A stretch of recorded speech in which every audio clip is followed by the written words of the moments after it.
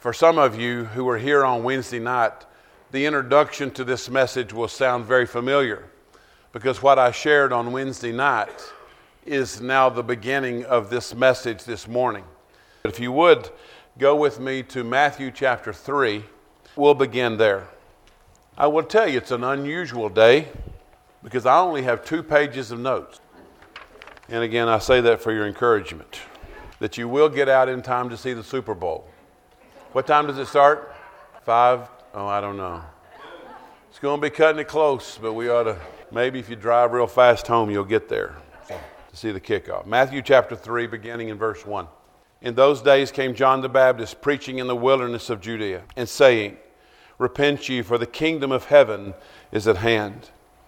For this is he that was spoken of by the prophet Isaiah, saying, The voice of one crying in the wilderness, Prepare ye the way of the Lord, make his path straight. The first outcome of this announcement, John the Baptist made this announcement, remembering that there had been 400 years of silence. In the intertestamental period between the Old Testament and the New Testament, there were 400 years of silence. So from those Old Testament prophets to the last of those Old Testament prophets, who's John the Baptist, was 400 years. And here he is, stepping onto the scene to make this announcement. The kingdom of heaven is at hand. I want to tell you, we read that and we have a small comprehension of what that means. But when we set it in context, to recognize on this earth, imagining for 400 years, there had been no voice proclaiming. There had been no voice teaching. There had been this tremendous absence. And here in this moment, here is this man who dresses funny, who lives a very strange life, stepped onto the scene and said, Repent, change your mind from all that you were thinking. Change your mind because the kingdom of heaven is at hand. The first announcement held within that is that there cannot be a kingdom unless the king is among his people. The very first announcement that he's making in this is now, once again, the king is among his people. I want to tell you that was no small announcement. You can't have a kingdom if you don't have a king. And John the Baptist was announcing what God is about to do. The king is once again among his people. I noticed in the study of this that in the early part of the Old Testament, on some occasions, God is called the God of heaven and earth. That is seen up kind of through 2 Chronicles. But in several places after that, after there was no more Israel, after there was no more Judea, after both had fallen, he is called, like in Nehemiah, he's only called the God of heaven because there were no people. Those people that were his kingdom had rebelled and weren't. And so now in this announcement, don't make this to be anything larger, but anything smaller than it is. This was a dynamic moment because God was announcing the king has come and he's among his people. And the second thing that came in that announcement was, if there's going to be a kingdom, there's going to be restoration of kingdom life. There's going to be life on this earth in relationship to God because he has come and there will be kingdom life on this earth again. Let's read about it. Go with me to Matthew chapter 6. This is an equally dynamic announcement. The first made by John the Baptist, this one made by Jesus himself. Matthew chapter 6, beginning with verse 9. After this manner, therefore pray ye, Our Father which art in heaven, hallowed be thy name. Thy kingdom come, thy will be done in earth as it is in heaven. So when we read that verse 10, we get this message that Jesus is saying, with all certainty and with all faith, he's saying that the characteristics of heaven, the very dynamic of God that is in heaven, the reality of God and the supernatural mysteries of heaven are suddenly going to come to the earth. You know what he said? On earth, you're going to be able to see the very dynamic of God just as those in heaven see him. You see, that hadn't been seen since Adam and Eve fell. In the garden, how could God walk among his people? How could he walk among Adam and Eve? It's because sin had not yet come, and the sin that separated, created this void between God and man, had not yet come. So when Adam and Eve did what they did, when they ate of the fruit, now this separation was here. And God is saying once again, I am going to do something. I am going to do something that would bring that reality of heaven back to this earth. I want to tell you, this is no small statement, because what we're supposed to be living right now is that heaven on this earth. That is our life, designed for us right now, that heaven on earth. And God says, I want to tell you how I'm going to do it. By that proclamation, He's making a statement. I'm going to so establish the things on earth so that heaven can come. But some things have got to be done first. So He begins this, by this announcement, He begins to announce to us, I'm going to do something. Set in motion the conditions on the earth so heaven can come. Step number one, if you take notes, this is what He had to do first. Jesus had to be born alive. First step, Jesus had to be born alive. Why? You see, every other person who has ever been born, Jesus is the only human being that was ever born that was born alive. The rest of us are born dead. From the day we're born, we're headed to this certain death. That's a guarantee, because by the nature of what happened, the nature of death is passed to us by our fathers, not by our mothers. Death is passed to each one of us by our fathers. Every one of us is born dead. Jesus, having an earthly mother and the Holy Spirit as His Father, was born alive. Why? Because death is the outcome of sin. If there was going to be a price paid for that death, it couldn't be death. You and I couldn't be offered for that sin. We couldn't be offered for our own sin, because that would have been offering death for death. There had to be someone born alive. There had to be someone who could pay a price, because if this gap between heaven and earth is going to be closed, that sin has got to be dealt with. That sin that's caused the separation has got to be removed from the story. And so the first step, Jesus was born alive. So now there was somebody on the earth. That's what John the Baptist was announcing. There's somebody on the earth. There's somebody who is now qualified to pay the price for my sin so that kingdom could come. The second thing, if you take notes, is that for 3.5 years, Jesus walked as a witness to how that would occur. He showed us by His life what it looks like for the reality of heaven, the supernatural things that you can't explain by His humanity. The things that we saw Jesus do, they're only explained by the power of God and the reality of heaven. And Jesus walked for 3.5 years to show us what that looked like. He says in John 5:19, without the Father I can do nothing. I can only do what I see my Father do. What I see in my mind's eye that the Father shows me, that's what I do. I can only speak what I hear my Father speak. So He's trying to tell us, the second piece of this, if heaven's going to come, we're going to have to understand that obedience is the critical piece by which it comes.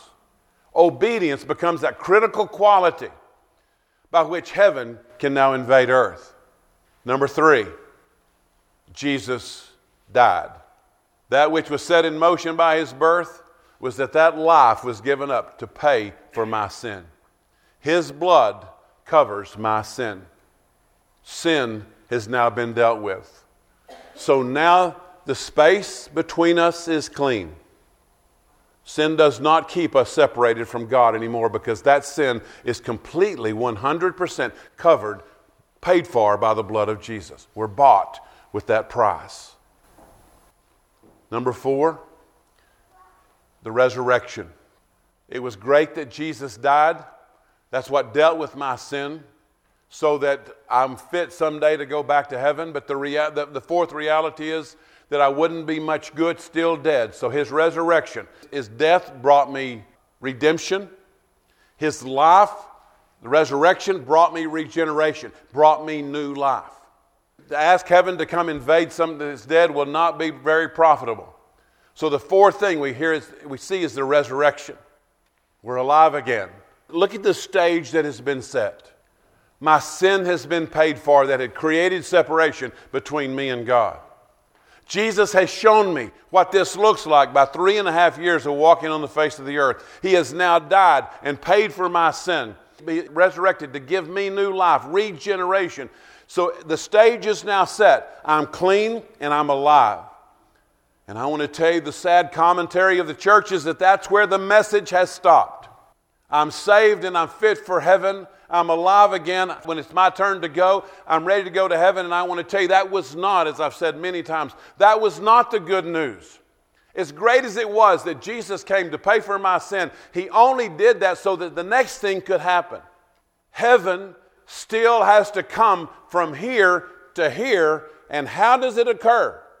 Remember, there can't be a kingdom without a king, and Jesus has now returned to His Father. How do we have a kingdom on this earth if there is no king? What's step 5? Pentecost, the coming of the Holy Spirit, the King among His people. Heaven is now on earth. What would be great about heaven? I get to live in His presence. Guess what He did?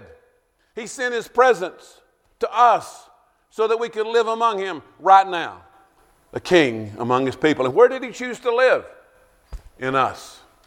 I am a kingdom citizen because the King comes to live in me. I want to tell you, and that is what I shared primarily on Wednesday night. Jesus, born alive, teaching us, showing us, dead for the blood of Jesus to cover our sin, the resurrection to establish life, the giving of the Holy Spirit, which allows the characteristics and the qualities of heaven, in the presence of the Holy Spirit to come. But it's that 5th step that I have to address this morning because it is the piece that's confusing us. The reason that we live under the frustration that we live is because we keep trying to bring heaven to earth by our own efforts, by what our hands can do, what our mouth can say, where my feet can go. And I want to tell you, I have no ability to produce the characteristics of heaven from within myself. I can only produce the characteristics of heaven on earth, when the Holy Spirit comes to take possession of that which Jesus paid for. When these hands become His hands, this mouth becomes His mouth. Because there's only one person who's ever been qualified to live the Christian life, and His name is Jesus. And He sent the Holy Spirit. He said it. And He's told us in this kingdom we will be able to do greater things than He did. Why? Because there's no characteristic that's different between the Holy Spirit that invaded Him and the Holy Spirit that invades us. That's just an absolute truth. But we keep stumbling over step 5. This is one of those mornings when I have to do more teaching than I do preaching, but I hope you'll bear with me. We teach here, as y'all all know very well, the distinct difference between our body and our soul and our spirit. This is just some of those basics. Our body includes all things that are physical. Our soul includes those things that are mental and emotional, and our spirit includes those things that are spiritual and supernatural. Again, that's just basic stuff. We have to know the difference between these three, or this gospel will make no sense. Our body at the bottom makes us aware of ourselves. The soul allows us to be aware of others. Our spirit is what allows us to be aware of God. So here's the question. How do we feed and nurture and maintain a healthy body, a healthy soul, and a healthy spirit? Because if in all things of heaven, when we're trying to close that gap, when the stage is set, our sin is dealt with, and we're clean and we're alive, and we're trying to understand how to close this gap. If we don't have a full awareness of the things of the Spirit, we will not understand how to receive what God wants, because it is a spiritual transaction. We know how to take care of our body. Proper diet. The other one. Rest. And there's something else I'm missing, but I'm not going to mention it. To maintain our soul healthy requires healthy relationships, things that we learn and how we engage our minds, solving problems, and all those things allow us to have good relationships, to understand, to gain knowledge, and that feeds my soul. But I want to tell you, we have not a clue. Person by person by person. I want to tell you, it would be interesting this morning If I ask everybody to take a test and answer that question mark at the top, how do we successfully feed, maintain, and nurture a healthy spirit? My suspicion is when we would get a list kind of like this: an active prayer life, Bible study, church attendance, church involvement, missions, giving, witnessing, singing, praising Him, doing all those things, that will maintain a healthy spirit. No, please, no. Do not let yourselves fall into that trap. There is not a single thing in that top part that will help you build a strong spirit. Now, that's quietened you down. Why did Jesus say, whether you're circumcised or not circumcised means nothing? That was his word, nothing. Now, I want to tell you, that was a statement as bold as what I just made. He was talking about there was something so critical in their understanding. And he said, you have made something this big. And he says, I want to tell you, it doesn't matter. Nothing. Because that has nothing to do. That is not the key to understanding and unlocking what this relationship is supposed to be like. Each item listed at the top is an evidence that we have a healthy life in the Spirit, but by no means is that the way that strong spiritual life. Every one of those things is the evidence that we have a strong relationship, not the way that we get them. And church by church and message by message, we teach, I know what to do to have a healthy body. I know what to do to have a healthy soul. And we want so badly to say, I know what to do to have a healthy spirit. And God says you will never get it by what you do. Never. You want to know how to do it? Here it is. If you want to have a healthy spirit, there has to be a full acceptance and receiving of the Holy Spirit. Notice the key word in that. What is it? We have to receive. The strong spirit is when we recognize that the only way for my spirit to be strong is for me to surrender all things that I have and let Him come and invade that space. A strong spirit is not me trying to be strong. It's a substitution. My life for His. Him coming to live in my spirit creates a healthy spirit, not the things that I do. Receiving with His Spirit the reality of sonship and knowing that we are the children of God and that He has adopted us. I can have a strong relationship with God because I understand that I am a child of God. And all that means. I'm not a servant. I wasn't saved to serve. I was saved to be a son. And I can live in the freedom of that sonship. That will establish a strong spirit. Receiving the reality of our relationship with Him as fathers and children. The third one, and accepting fully the provision of heaven and ministering out of that fullness. Remember, please remember, how did Jesus begin His public ministry?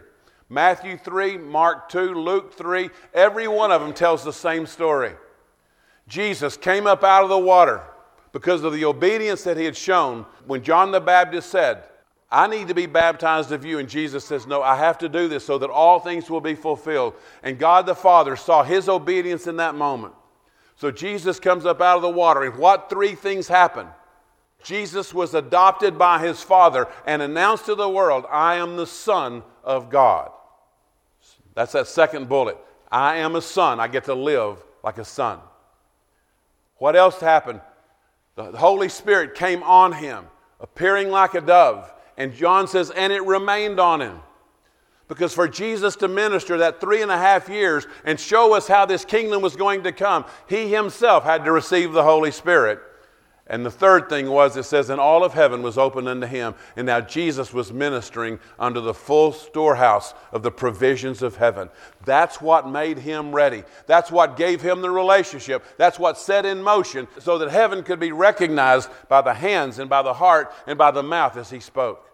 Heaven had come to earth because Jesus so demonstrated for us how to have a healthy spirit. Now I want to tell you, when that's done, all of those other things on that list will occur, but every one of them will be the result and the evidence of a relationship and not the means by which we try to have the relationship. I want to tell you, if we go at it by trying to figure out what to do to have a strong spirit or have a strong relationship, we will be extremely, extremely frustrated Christians. And most will walk away in that frustration very soon. You see, God had intended from the beginning that the way that the dynamic of this life would come is that we would learn how to receive. You want a strong kingdom relationship with God? We do that because we have learned how to receive. Once again, there is a king among his people. I want to show you this. This is John chapter 1, if you want to go there. I want you to see this, how God so designed this. This is John chapter 1, verse 12. He came unto his own, and his own received him not. But as many as, what? Received him, to them gave he power to become the sons of God, even to them that believe on his name. I want to tell you this morning, healthy relationships with God, in the maintaining a strong spirit where his spirit can bear witness with my spirit, does not hinge on all the things that I say that I can do for him and create the performance that would receive an award. I want to tell you that will not do it, because he says clearly, as many as received him, as many as have received Jesus to cleanse us. That was the king among the people. When Jesus left, he says, I'm sending someone. There has to be a king among the people. I'm sending someone. I'm leaving, but I'm sending someone. And he made that promise, and he said it right here. As many as received him, now the Holy Spirit, to them gave he power to become the sons of God. Even to them that believe on his name, which were born not of blood, nor of the will of the flesh, nor of the will of man, but of God. This is the truth. The reason that we have lived in such strange relationship with God is because nobody ever told us the way to greatness was living before God. And I shared with you a couple of weeks ago. I had two bottles in here. One had a real small top and the other one had a real big top. God is absolutely this morning and every morning wanting to pour himself into us. We get to be the ones who have the choice. I had someone in my office this morning, and I had a little Murine bottle, the squeeze bottle that had the little bitty hole in the top, and I had a bottle that you can drink out of. And I said, which one? Well, it's obvious. How hard would it be to pour water into that little Murine bottle because the hole is so tiny? Well, I want to tell you this morning, and you know this, God has a desire this morning to pour himself into us. When he looks down and sees us, does he see the Murine bottle, or does he see the bottle you can drink out of? Does he see somebody who's standing there with their arms wide open, their heart wide open, saying, God, fill me, pour it in as fast as you can? Or does he find someone who's, because of the hurt in their life, because of what they have been taught, live so closed that though he tries to pour, it will not fill? No one controls that but us. Whether you live like this before him, refusing to receive, or whether you live like this before him, fully announcing to God, I'm ready to receive. The size of that opening is 100% dependent on us. I'm going to just ask Jay to come to the piano. We're going to sing. This is foundation laying day. This is pouring stuff you have to know. I knew when God began this was not a day to stir you emotionally. That wasn't the plan. This was the day for our minds to engage and for our feet to suddenly stand on something as solid as it can possibly stand. We needed to know this truth. For any reason that you have up to this moment, you have not received, this is the moment. You don't have another round. We don't get another go at this. This is the one we have. And I would tell you, when you're ready to receive, lay down the burden, lay down the sadness, lay down the brokenness, lay down that hurt, lay down that junk that has been back there, and you're ready to surrender it all. Step into this moment and receive the fullness, receive the freedom, and do not let yourself go back and live in that brokenness again. If you're coming up here to get a Band-Aid put on a hurt, stay where you are. But if you want to be free and to be a child of God this morning, set in motion the reality of the Spirit, this is the place to be. You can do it right now.